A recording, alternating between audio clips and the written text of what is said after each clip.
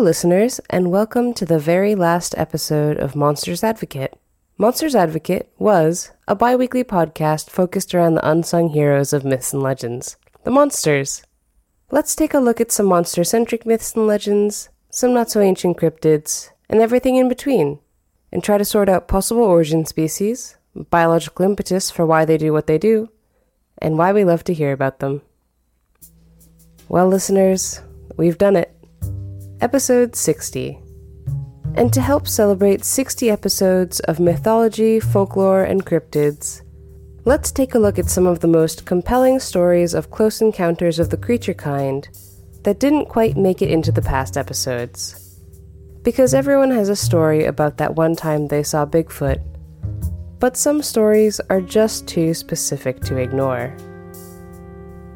For example, what about those accounts by people who in the best case scenario have no reason to lie, and in the worst case scenario could actually be negatively impacted by their own story? On April 30th, 1918, the British naval ship Coreopsis was patrolling the North Atlantic, off the coast of Ireland, when, suddenly, they were met with an enemy vessel. But not just any vessel, an enemy submarine, one of the most deadly ships in the World War I naval scene. But strangely, this submarine, a German vessel called the UB-85, was floating on the surface of the ocean, and when they were met with the Coreopsis crew, the crew of the UB-85 surrendered without a struggle and were taken aboard with no resistance. The submarine's captain, Günter Kretsch, was questioned about his ship's unusual behavior, and with great reluctance he explained that the submarine had surfaced the night before to recharge, when suddenly they had been struck by something unknown with tremendous force. As the crew tried to assess the vessel for damage, something breached the surface of the ocean off their starboard bow. Captain Kretsch described it as a strange beast with a small head, glistening teeth, and a horny skull. The creature hefted itself onto the starboard bow of the submarine, damaging the forward deck plating of the sub. Unable to submerge with the damaged plating, the crew shot at the creature with their sidearms until it slid back into the ocean. This, I should mention, is by no means the only account of a ship encountering a monster during war times either. Earlier in the same war, World War I, on July 30th, 1915, a German submarine called the U-28 successfully sank a British ship called the Iberian. The crew of the U-28 watched as the other ship sank beneath the surface, when suddenly, there was an explosion under the water. Something in the sinking ship had ignited, and the percussive force of the explosion sent pieces of the defeated ship shooting back up into the air, along with something else. The commander of the ship, Freiherr Georg G. von Forstner, wrote of the sight, "The wreckage remained beneath the water for approximately 25 seconds, when suddenly there was a violent explosion, which shot pieces of debris, among them a gigantic aquatic animal, out of the water to the height of approximately 80 feet. The creature was observed by the entire crew, and accounts describe it as an aquatic crocodile, about 60 feet long, with 4 limbs and a long, tapered tail. The creature was wounded by the explosion, and after thrashing violently on the surface, sank out of sight. The entire sighting was reported by Forstner to his superiors." It's interesting to note that Forstner's description of the creature is very reminiscent of a mosasaur, a prehistoric species of marine reptile, the existence of which was unlikely to be common knowledge in that time period. These sightings by military personnel were not just limited to the ocean either. In 1959, during World War II, a Belgian fighter pilot stationed in the Katanga region of the Congo, Colonel Remy van Lierde, was flying back to base when he spotted a massive shape moving on the forest floor below him. Fearing enemy troop movement, Lierde flew lower to get a better idea of what the movement could be. It was on this second pass that Leard realized the movement in the forest was one connected thing, in the shape of a humongous snake, slithering out of a hole in the ground. Leard made several passes over the massive snake, and his co-pilot snapped a picture. Studies done of the photo have estimated the animal to be anywhere from 40 to 100 feet long. The African rock python, the largest snake in the African continent, only reaches about 20 feet in length. Of course, encounters with abnormally large snakes in Africa are not unique to the Congo. Further south in South Africa, there is a specific hole in the ground that's said to be the home to another sort of massive snake creature. Only to see this one, you'll have to come to it. The Grootslang is an ancient creature that is reported to live in a deep cave near Richtersveld, South Africa. Legend has it that the Grootslang was one of the gods' first creations. They gave their new creation tremendous strength, cunning, and intellect. The Grootslangs prospered, but they were tyrants over all other animals, including man. The gods, realizing their mistake, split the Grootslangs, dividing the creatures into the first elephants and snakes. But one escaped. And now it lives in a cave that is reported to be chock full of diamonds ripe for the taking, if you're brave or foolish enough. The cavern, also called the Bottomless Pit, or the Wonder Hole, is thought to be so deep and long that it connects to the ocean 40 miles away. The Grootslang, like the European dragon, has a healthy appreciation for gemstones, especially diamonds, and so it guards the center of the cavern where the most diamonds can be found. Grootslangs primarily eat elephants that they lure into their cavern, although they are apparently not opposed to killing and eating humans that find their way into the cavern too. Luckily, if you happen to carry around precious stones as your hobby, the Grootslang can be persuaded to release its victims if they offer it enough gemstones in return. And this would be a really cool legend, if that's all it was. But reports still come in of witnesses seeing tracks 3 feet wide on the banks of the nearby Orange River, or even seeing the creature itself, which has been described as being 40 feet long. One group of prospectors even claimed to have followed the track of the Grootslang for miles before it disappeared into the river. Its most notable encounter, though, was with English businessman Peter Grayson in 1917. Grayson was a prospector and a treasure hunter who gathered a party to scout the Bottomless Pit as a potential area for prospecting, despite warnings from the people who lived in the area.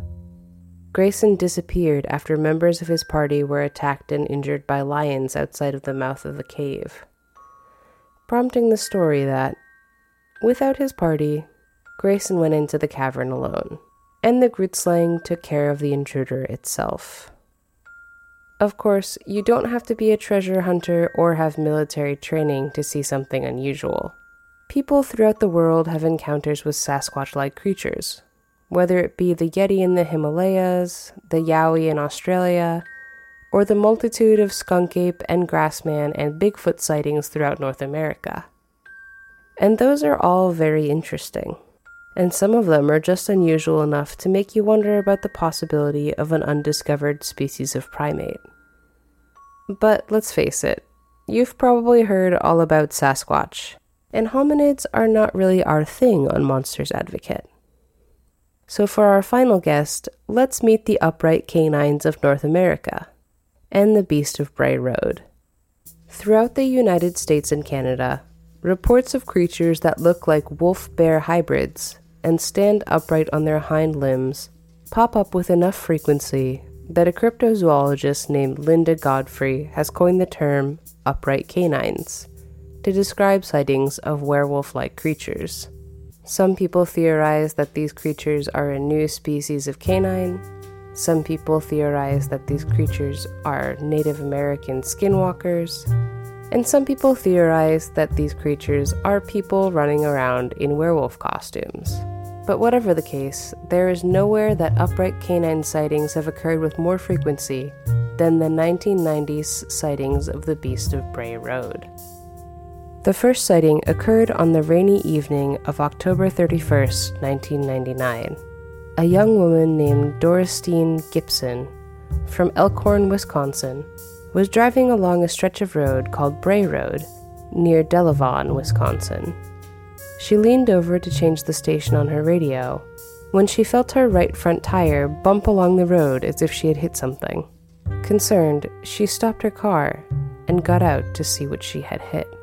As she peered into the darkness, she suddenly saw a dark, hairy creature running toward her. From a distance of about 50 feet, she could tell that the figure was quite bulky, and she would later compare the creature's form to that of a bodybuilder. Startled by the speed and the heavy footfalls of the oncoming animal, Doristine retreated to her car. She jumped in and attempted to drive away, but the creature was faster, pouncing onto the trunk of her car. Luckily for Doristine, her car was slick from the rain, and as she hit the gas, the animal fell off onto the pavement. Doristine had no idea what she'd seen, but regardless, she had something few cryptid encounters do: physical evidence. She told a friend about the encounter the next day, and showed her the long, deep scratches on her car. And, as it so often does, word got out. This sighting prompted more and more local people to share their own encounters with the beast. A year before Doristine's sighting, one night in the fall of 1989, a 24-year-old bar manager, Lorraine Endrizzi, was rounding a curve on Bray Road when she saw a person hunched over on the side of the road. Concerned that someone was in trouble, she slowed down, staring into the dark at the figure on the passenger side of the car. She was no more than 6 feet away. The creature looked up, its eyes reflecting yellow in the scattered light from the car's headlights. Lorraine stated that she clearly saw a beast with grayish-brown hair, fangs, and pointed ears. She described the creature's face as long and snouty, like a wolf. She went on to add that one of the creature's most distinctive features were its unusual arms. They were jointed at the wrist and elbows like a human's, and the animal seemed to be holding a piece of roadkill with its palms upward, similar to a person cupping water in their hands. The creature's paws ended in human-like fingers, with claws at the end. Lorraine did not notice any sort of tail, but did say that she could make out the animal's back legs, and they were behind it, like a person kneeling. In total, the sighting lasted for about 45 seconds. So what should we make of the unknown that lurks so close to our routine, scheduled lives? What should we make of the beasts of Bray Road, and the unknown animals of the ocean, and the known animals lurking in places that we know of, but dare not go? What happens when something that seems impossible decides to interrupt our very possible plans? Well, to be honest, I don't know. Not really. I've never had an encounter with something that I couldn't explain. But if it happened tomorrow, I'd like to think that I would at least be open to the experience. Take a minute, write down what I saw, and realize how very much humanity still has to learn. That's it for Close Encounters. I hope you've enjoyed this episode, and if you're curious, you can find more show notes at the side of a darkened country road.